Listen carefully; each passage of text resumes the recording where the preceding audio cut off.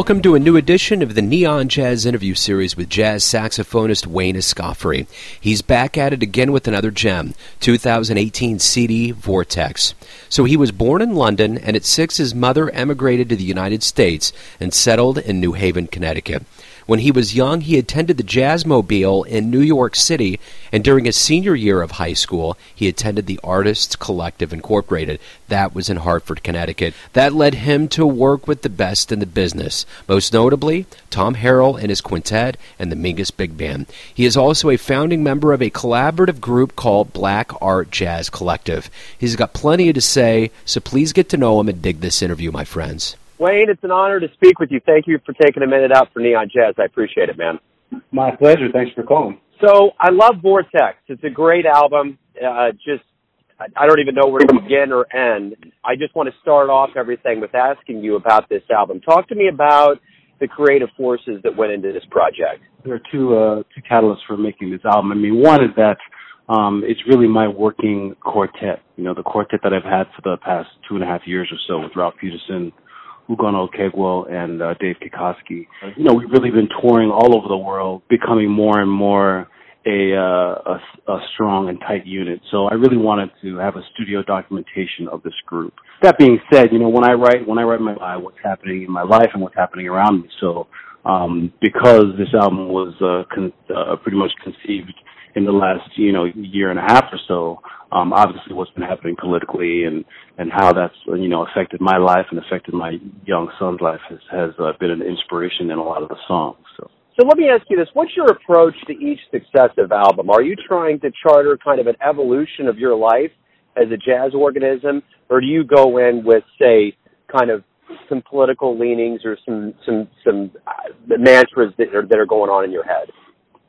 I mean, like I said, I'm really just influenced by what's happening in my life and what's around me. And what I'm trying to do is trying to just better myself as an artist and as a saxophone player. So, I hope that from album to album, people hear progress in my saxophone playing and my writing and my musicality. And what's going to happen inevitably is that, I'm a very open and honest person. I'm very emotional person. So what's going to be happening in my life and what's going to be happening politically and socially, as I am aware in those arenas, they're going to come out in music.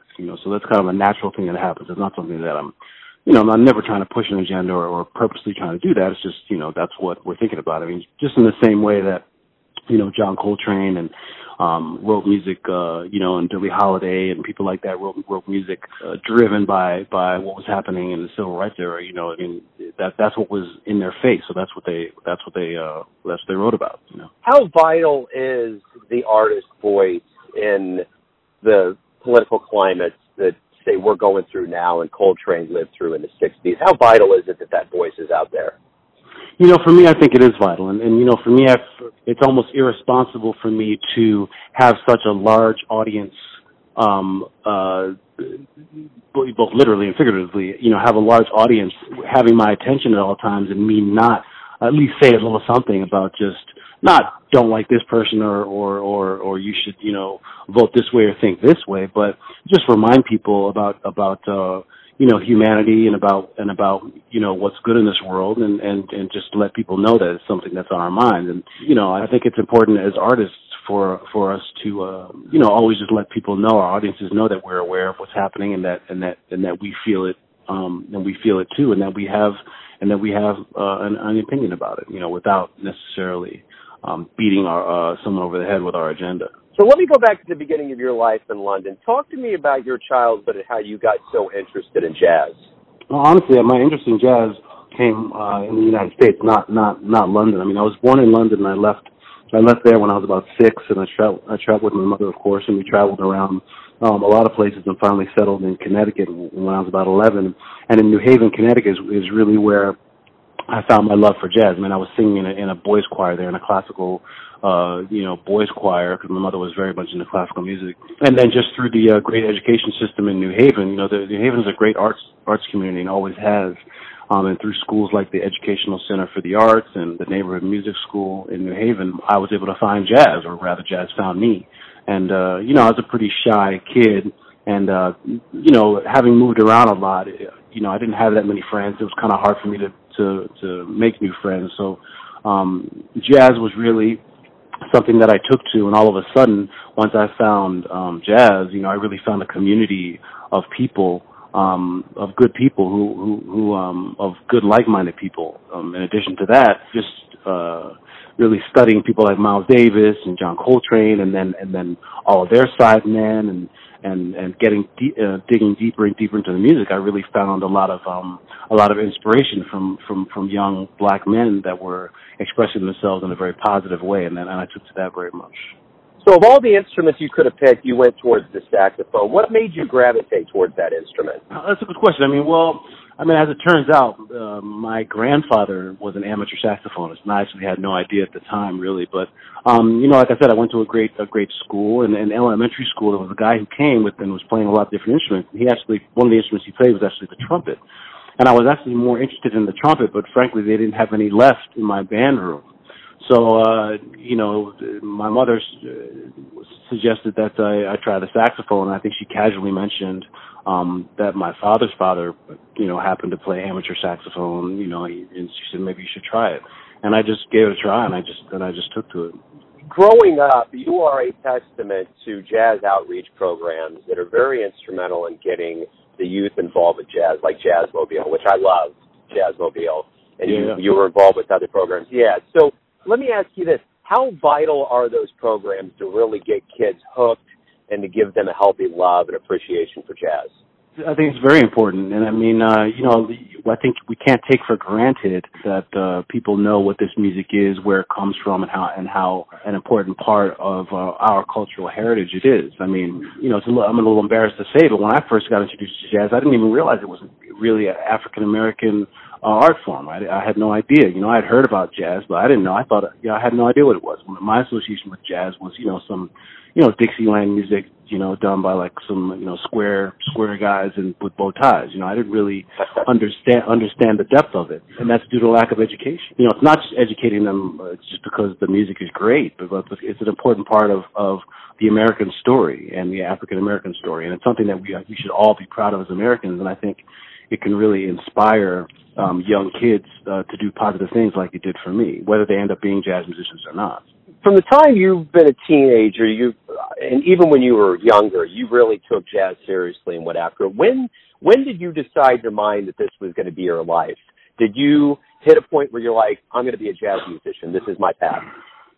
I kind of did. I really got introduced to the music in high school, a little bit later than a lot of people, so I was about, 15 years old, 16 years old.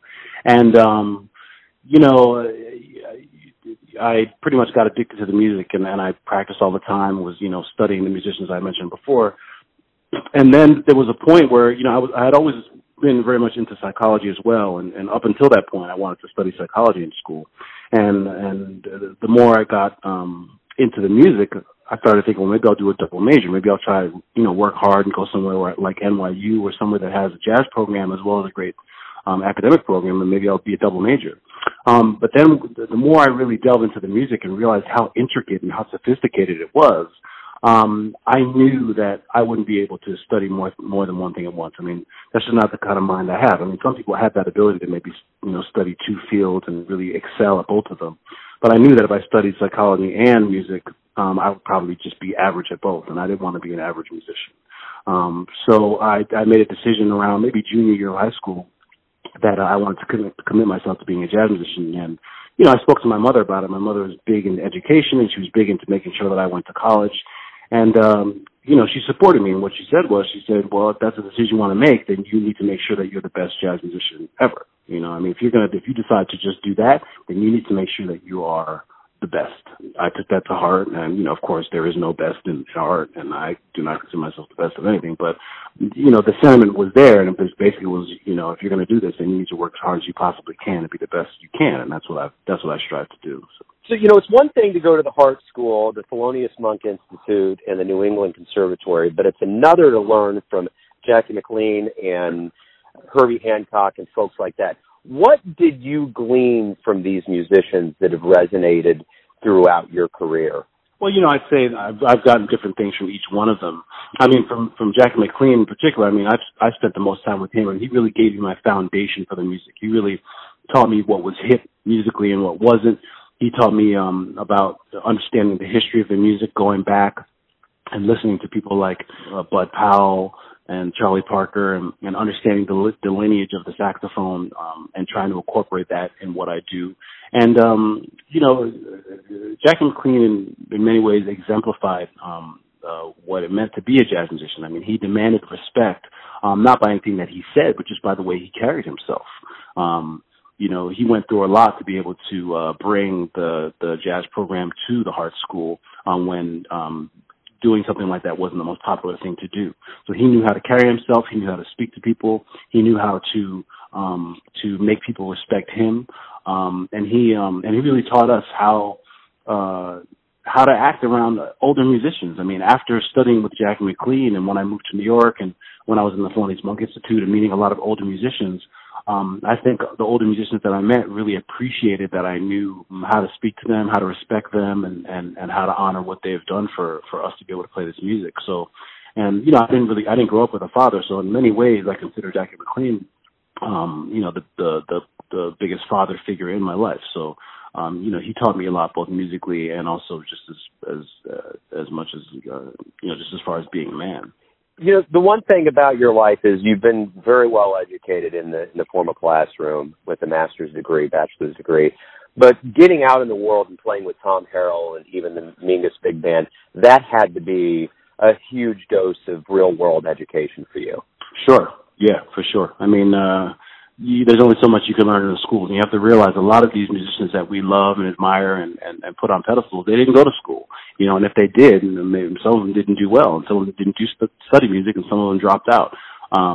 Their real education was on the street, and it wasn't an easy street either. I mean, it was a street filled with racism and drugs and a lot of other things, and they managed to strive. So,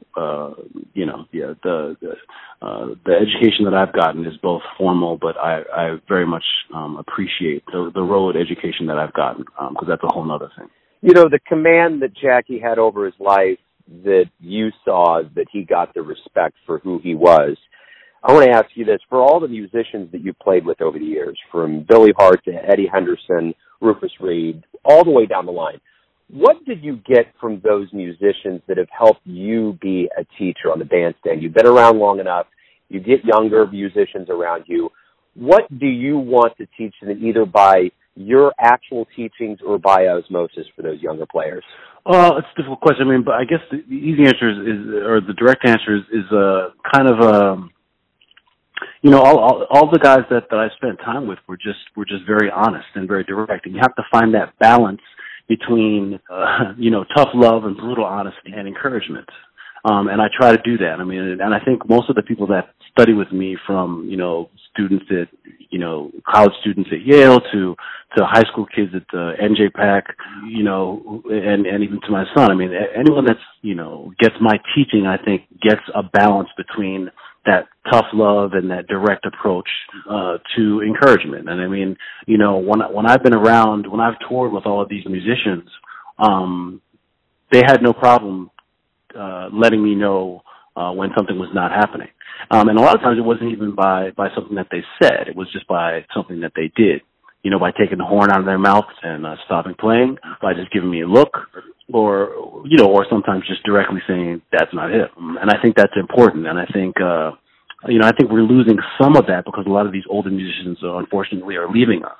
When I moved to New York, and in 1999, and even when I visited New York from New Haven, even before then, a lot of times I was even scared to step on the stage at a jam session because, I would see people like Donald Byrd and George Coleman sitting in the audience, and I wouldn't, and these days, sometimes you see people jumping on the bandstand and doing things that I know, if Jackie McLean and all the cats that were around when I was their age were still around, they wouldn't be having it, So anyway, long story short, I just think there's definitely a balance between the directness and that tough love approach, and making sure that students stay encouraged and know that they can accomplish what they're trying to accomplish. I want to take a slight tangent off what you said there when you talk about these legends and these veterans of the world that have kept this jazz torch going. And you're one of those cats now that keep doing that for jazz. You're one of the leaders of the jazz movement now. What do you and other jazz musicians these days need to do to keep that old spirit alive and to keep this jazz vehicle moving well into the future? Well, I think we can't to succumb to, in a way, jazz politics, and industry politics. And I don't mean to bash, anybody, in the political arena of the music or the arts. But, we have to realize that just because, everyone's giving a lot of press to, whoever the new person in their 20s is, we're the ones who know what's really happening. We're the ones who know how much substance is in what they're doing and how much isn't. We're the ones who know how much more they still have to learn and how much they do know. And we have to just maintain that integrity and don't get caught up in the hype, so to speak. It doesn't mean to be what I don't like is when musicians my age and older are always dark and negative and overcritical. I'm not a big fan of that. Like I said before, I am a fan of brutal honesty and I am a fan of honesty when it's necessary. And I'm not going to be impressed by somebody just because a magazine said I should, or because they're getting a lot of press at the time. I mean, the path has been set for what the music is, can be, and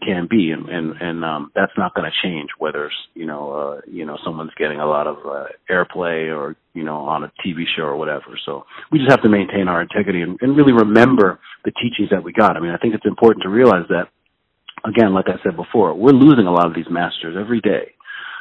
So whether we like it or not, in many ways, my generation, the musicians in their late 30s and 40s, and of course musicians in their 50s now, we're the ones who are carrying the torch, whether we like it or not, because everyone's leaving. So we have to really maintain that integrity. So of all the tours and all of the stages that you've been on throughout your career, has there been a particular tour or show that really made you grow, whether it was a exhilarating experience or it was really tough? Is there anything that stands out in your mind that really made you grow as a musician? That's difficult just because, I've seen so many shows and I've been around New York so much that I think depending on where I was in my development, each show had a big impact and pushed me to further heights. I mean, certainly seeing Jackie McLean perform all the time was a big thing. I got to say though, one show that stands out to me is when I was in high school. I had a girlfriend and we wanted to take a trip to New York, so we went to the Village Vanguard to see the Roy Hargrove Quintet. And this was, like I said, like in the 90s. And I was really taken by that performance. I mean, of course, the guys I remember the most in the band were Christian McBride and Roy and Antonio Hart. And just seeing those guys on the bandstand, seeing young black men on the bandstand, dressed in a hip way, taking the music really seriously. I don't recall them even reading music, but they knew the music. They were creating great harmonies together, and it just was a great combination of professionalism and fun and style and hipness. And it really, when I saw that, I really knew that this is what I wanted to do, and that's the kind of person that I wanted to be. In your life, you've gotten accolades. You won a Grammy with the Mingus Big Band. You've been voted over and over in Downbeat as one of the best on your instrument. Of all the accolades that you've gotten, I don't want to know what your favorite one is, but is there one that you got that just surprised you? You didn't expect it, and you were like, wow, that's cool. Oh, that's difficult. I'm not sure. I mean, I definitely appreciated winning the Downbeat Critics Poll a few years ago. You're winning Best Saxophonist or Rising Star Saxophonist. That's tricky. I mean, honestly, the most recent thing that I can think of is just been my recent appointment as lecturer in jazz improvisation at the Yale School of Music. I mean, I just feel really honored that they reached out to me and asked me to asked if I'd be interested in teaching there, and it's been a great opportunity, and it's helping me grow, and it's also given me an opportunity to share this music to a wider community of people, the Yale community, and even furthermore the New England community where I actually originally fell in love with the music. So in a weird way, it's not necessarily an accolade or an award, but it's definitely made a big impact on me, that appointment in the last 2 years. So Talk to me about being a founding member of the Black Art Jazz Collective. That has to be a really cool venture for you. Yeah, it really is. I mean, not only because I think the band has a great message. You know, we're celebrating Black culture and Black icons in the way that we are through music, but also just being around guys that I like. You know, being around guys that I grew up with in this music. I mean, Jeremy Pell, Jonathan Blake, Vicente Archer. You know, everyone. We all came up through this music together. And when we're on the bandstand, you know, we mess with each other, we push each other musically.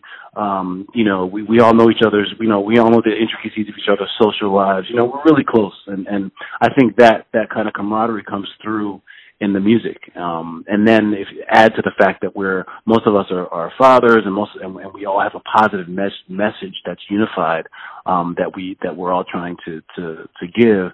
It really makes the group a special unit. And I think when you hear this band play live, and we will be performing more this coming summer and through the year, and we're making another recording next week. When you hear you know, the band perform, I mean, you really feel that connection through the music. Why do you love jazz? I love jazz because it gives me freedom. It's soulful, and it tells my story. You know, as time flies, your career continues to lengthen, and it's probably, I would think, apropos to say that you're a veteran in the jazz world. How do you feel about your career up to this point? Are you happy with what's transpired? You know, I am happy with what's transpired. I mean, I feel really blessed, and I'm kind of excited with you know, some of the things that I'm thinking of doing next, and I'm eager to see what happens from here. You know. So let me ask you this: everyone has a perception of you, your family, your friends, your fans, business associates. But when you wake up, Wayne, and you face the world, who are you? Who do you think you are? You know, I think I'm a complicated individual. I think I'm a very emotional person. I think I have a lot of integrity, and I think that I'm very forthright. I own all of those things, and I try to just do my best to every day just be the best person I can. Right on. Wayne, thank you for Vortex, the music, and being a force in jazz, and I appreciate your time today. My pleasure, man. Thanks for talking to me. Thanks for listening and tuning in to yet another Neon Jazz interview, where we give you a bit of insight into the finest players in London, New York, Kansas City, and spots all over the world, giving fans all that jazz. And thanks to Wayne for his time and his music. If you want to hear more interviews, go to Famous Interviews with Joe Domino on the iTunes Store. Visit neonjazz at youtube.com, and for everything Neon Jazz, go to the neonjazz.blogspot.com. Until next time, enjoy the jazz, my friends.